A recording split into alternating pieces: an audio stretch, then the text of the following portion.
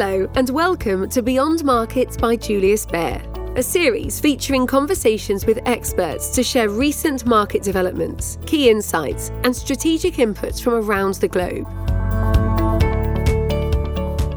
Greetings, ladies and gentlemen. Welcome to the Julius Baer podcast. This is Richard Tang, the China Strategist and Head of Research Hong Kong for Julius Baer. Now, it's the beginning of the month again, and it's time for our monthly conversation with Grow. Let me welcome Hong Hao back to our podcast to discuss China, and Hao is currently the partner and Chief Economist of Grow. Hi, Hao. Thank you very much for the time speaking with us today. Great to be here, Richard. Thank you. Before we start, I do want to make our audience aware that Julius Baer is hosting the Mid-Year Market Outlook Luncheon in Shanghai on June 15th. Now, both Hao and I are the speakers, and I will first present the Julius Baer views on global assets and then host a discussion with Hao on China macro and a couple of other important topics. So if you're interested, please reach out to your relationship manager. All right, let's get straight into the conversation. May is clearly a challenging month for investments in Hong Kong, China. We've seen sharp declines in both A shares and X shares. And I think a key reason is simply that the weak economic data were released over the past few weeks.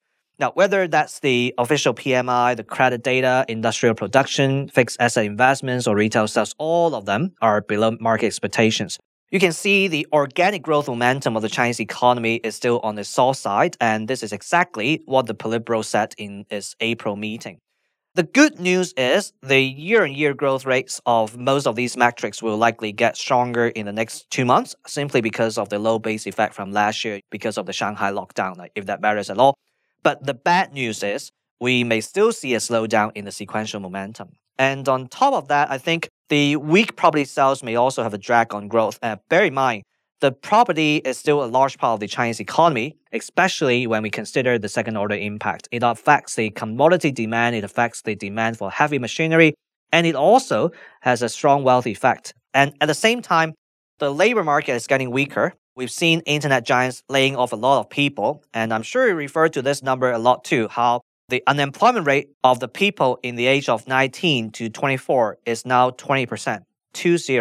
So when the labor market is that weak, income outlook that bad, it simply weighs on the consumption sentiment, as simple as that. So here I've got two questions for you, Hao. My first question is, given how weak the Chinese economy is, do you think we need some strong stimulus, and do you think we will actually get it? I think eventually we will get it because the economy is now at a suboptimum level. It needs an external force, an external shock to jolt it out of the existing suboptimum spot. But I think right now, because we've done quite a bit of easing in the first quarter, and also the second quarter has a very low base relative to last year. So it's easy to show result in the second quarter, even without the stimulus we talked about. So I would say that we're now in a monitoring observation period. In this period, I think the central bankers will try to see which part of the economy needs the most help, and maybe then spend some time discuss getting approval. And then eventually we should have another round of stimulus. And then the second question is regarding the property market.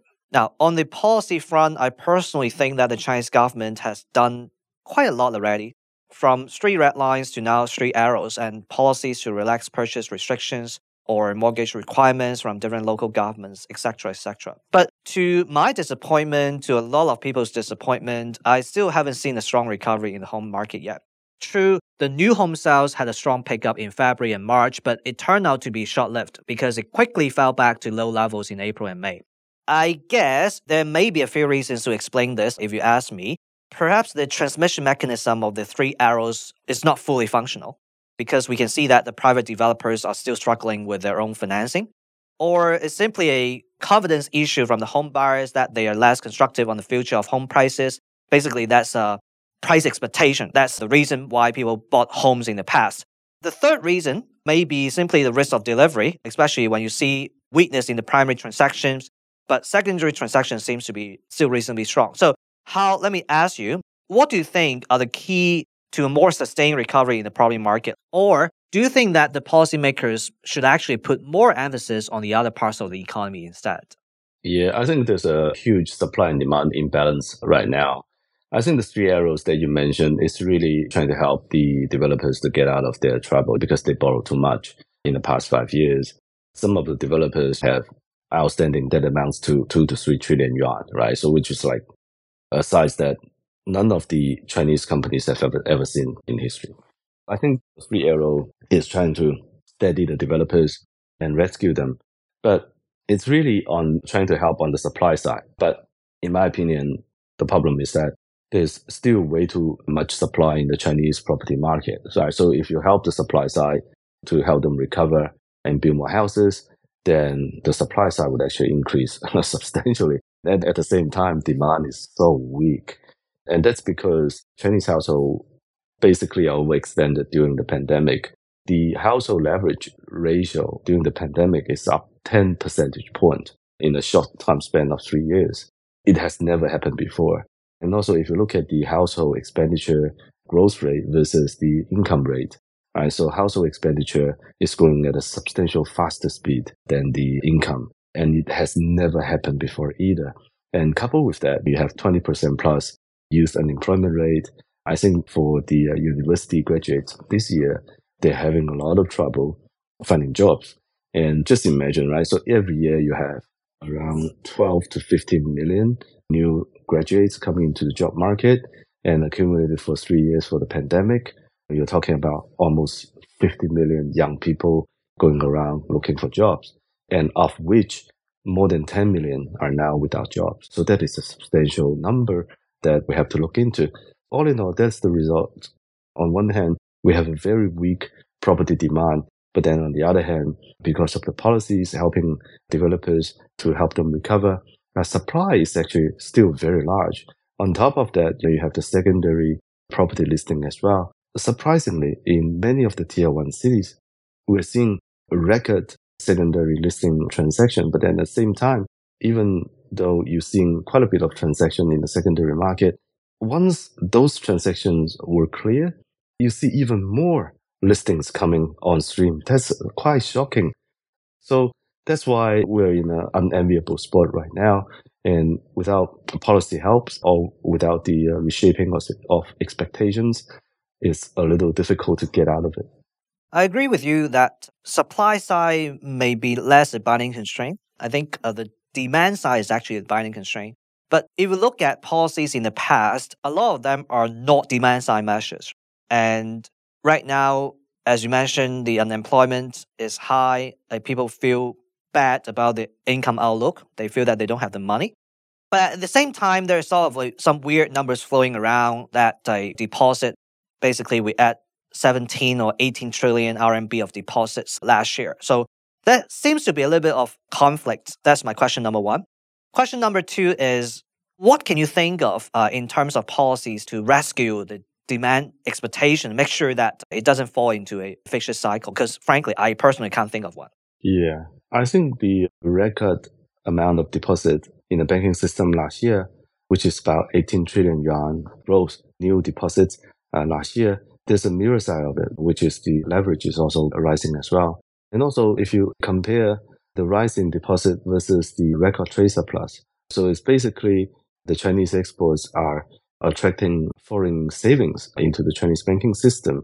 And that way, the Chinese deposits is rising. And then because deposit is part of the broad money supply growth, so the broad money supply is rising as well. But then at the same time, your leverage is also rising to a historical level.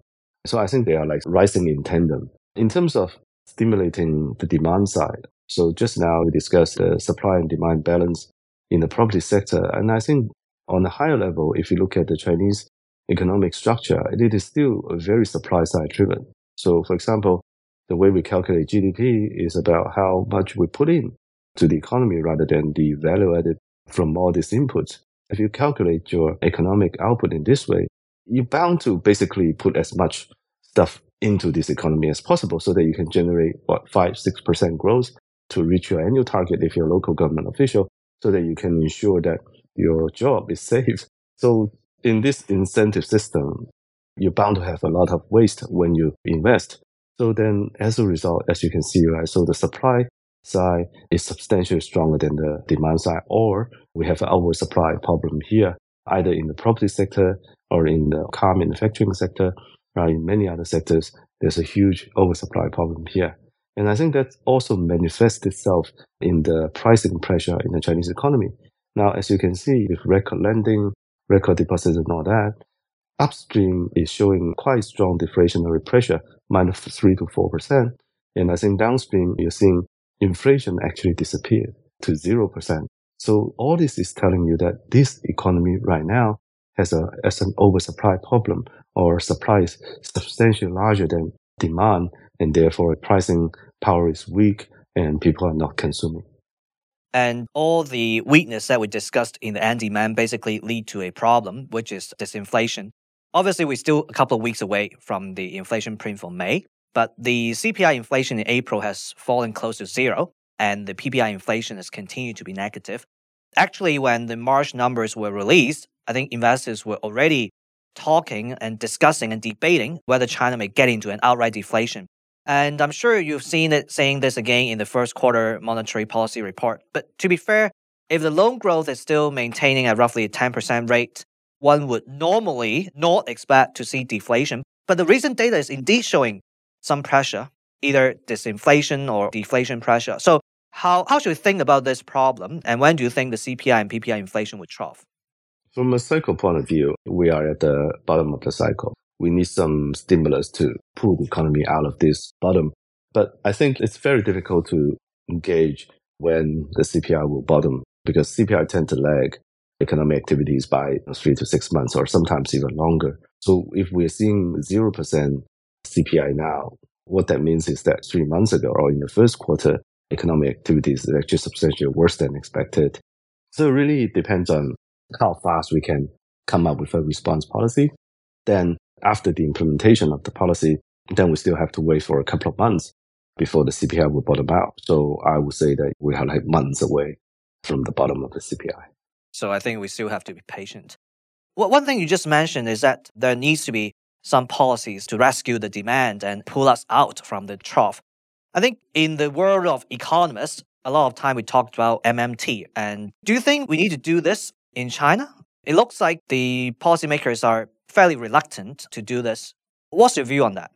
I think the condition is ripe for MMT experiment. So basically, Treasury can issue bonds, and then central bank print money to buy the bonds and then distribute the money to the industry or to Chinese households. It's possible. But because of historical reason, if you look at the 70, 80 years ago, if you look at one of the greatest inflationary period in the Chinese history is when the nationalist government experiment MMT. Basically, that's what it is. Basically, the nationalist government print money to finance the war. And then as a result, the Chinese inflation is directly comparable to the Weimar Republic back then. I think it's like 400,000% to 500,000% per annum. So back then, the paper money that was issued by the nationalist government was called 金元券. Basically, it's worth less than the paper that is printed on. So I think that's a painful history that left a sort of a trauma in the Chinese memory. So, and also MMT is a Western economic theory. In the current environment, using a Western economic theory to solve Chinese problem may not be ideologically compatible. So I think there are many, many reasons why we are reluctant to do this. But I would say that, the conditions are here. We don't have inflationary problem. And this in New China, we've never tried this before. So for the weakness in growth, for the disinflation pressure, the Chinese rates have been quickly falling over the past month. Now the 2-year government bond is yielding only 2.1%, the 10-year at 2.7%. The direct implication of this, obviously, is RMB depreciation, especially when the US and Europe are still in their rate hike cycles. The RMB spot is already over 7. So at what levels do you think we may see some support, or when do we think PBOC may intervene, if at all? I think the low we saw last October was like 7.4-ish. And I wouldn't be surprised to see we get close to that kind of level once again. Having said that, though, recently, even though the Chinese yuan has depreciated substantially and very fast, but I don't think that PBOC is intervening in the market. I think the PBOC is still trying to let the market set its own expectation.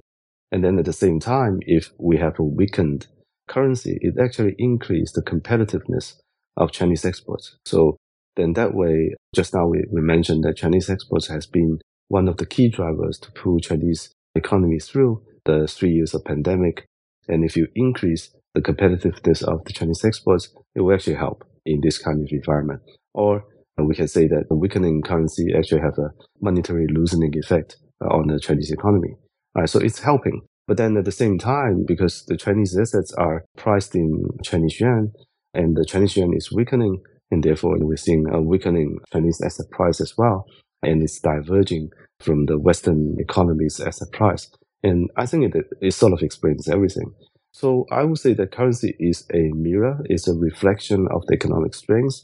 I think after the currency reform in 2015, the PBOC has basically let the market determine where the Chinese currency will go. And I think this time is not different. How you just mentioned about the asset prices, and we already talked about the property market. So before we close, let's just talk about the stock market. At Julius Baer, we're now recommending two themes in the Chinese market. One is high dividend defensive stocks, and the other one is SOE reform. Now, policymakers invented this term, valuation system with Chinese characteristics. And in layman terms, that basically means the government wants to boost the valuation of state-owned enterprises. And one way to achieve that is through reform, to raise the operating efficiency, to improve return on equity, to raise dividend payout, etc., etc. Now, this theme of SOE reform has attracted a lot of focus from investors in recent months. I think both investors who like it and also investors who don't like it. And at Julius Baer, we're recommending this theme to our investors, largely because SOE reform is less dependent on the economic cycles. It has a high degree of certainty, which is definitely something that the market will appreciate now, especially when we have low visibility in the economy.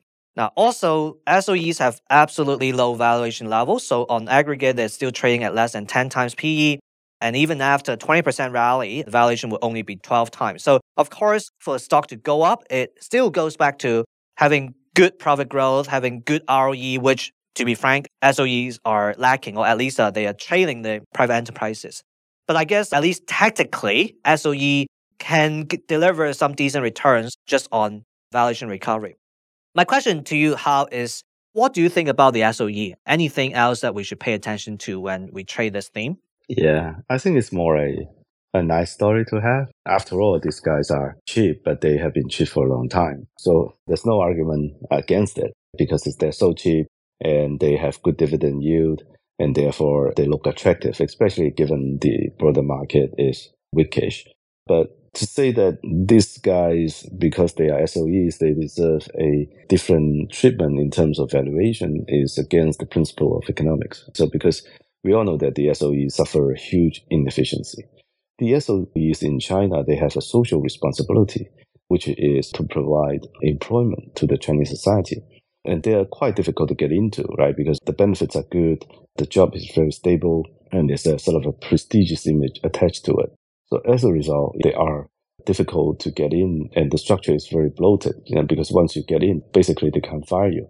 So then, as a result, this so-called social responsibility actually increase the operating costs for many of the SOEs. And that's why they're so bloated, but then at the same time, they provide social stability, employment, and income for people, right? So as a result, as you can see, the inefficiency discount has been in their valuation for a long time. And now it is still visible. So because even though after rising more than 50% in the past couple of months, they're still trading at about 10, 11 times PE, 5 to 6% dividend yield, right? So it's still very attractive. But if you think of the SOEs in this way, if you're buying it for the steadiness, for the dividend yield and all that, it's really buying bonds because you buy bonds for the interest income, the coupons, and then you buy the SOEs for the dividend yield. So therefore, as you can see, if you plot SOE against the 10-year Chinese Treasury, you can see that the movement between these two entirely different asset class are highly closely correlated. So one is stock and one is bond. Right? So this is quite amusing. So I think since a couple of months ago, because the Chinese economic cycle, it is still not recovering strongly. And there are signs of recovery, but not very strongly. Therefore, the Chinese long bond yield is actually diving. But this time around, the SOE stock price start to decouple from the long bond yield. And I think that's the reason why people still like these names, because in a very weak environment, they provide some sort of stability and income But I think overall, it's more a story than actual different class of stocks. And therefore, people can buy them for dividends, buy them for low valuation, but not because of the stories that they've been telling you. Fair enough. Thanks for your insight today, Hao. Actually, there's still a couple of topics we haven't talked about, including the LGFVs, the labor market, and the investor confidence, etc., etc. But in the interest of time, I thought we can just leave the rest to our Shanghai luncheon 2 weeks later. Ladies and gentlemen, thank you for listening, and stay tuned for our next podcast.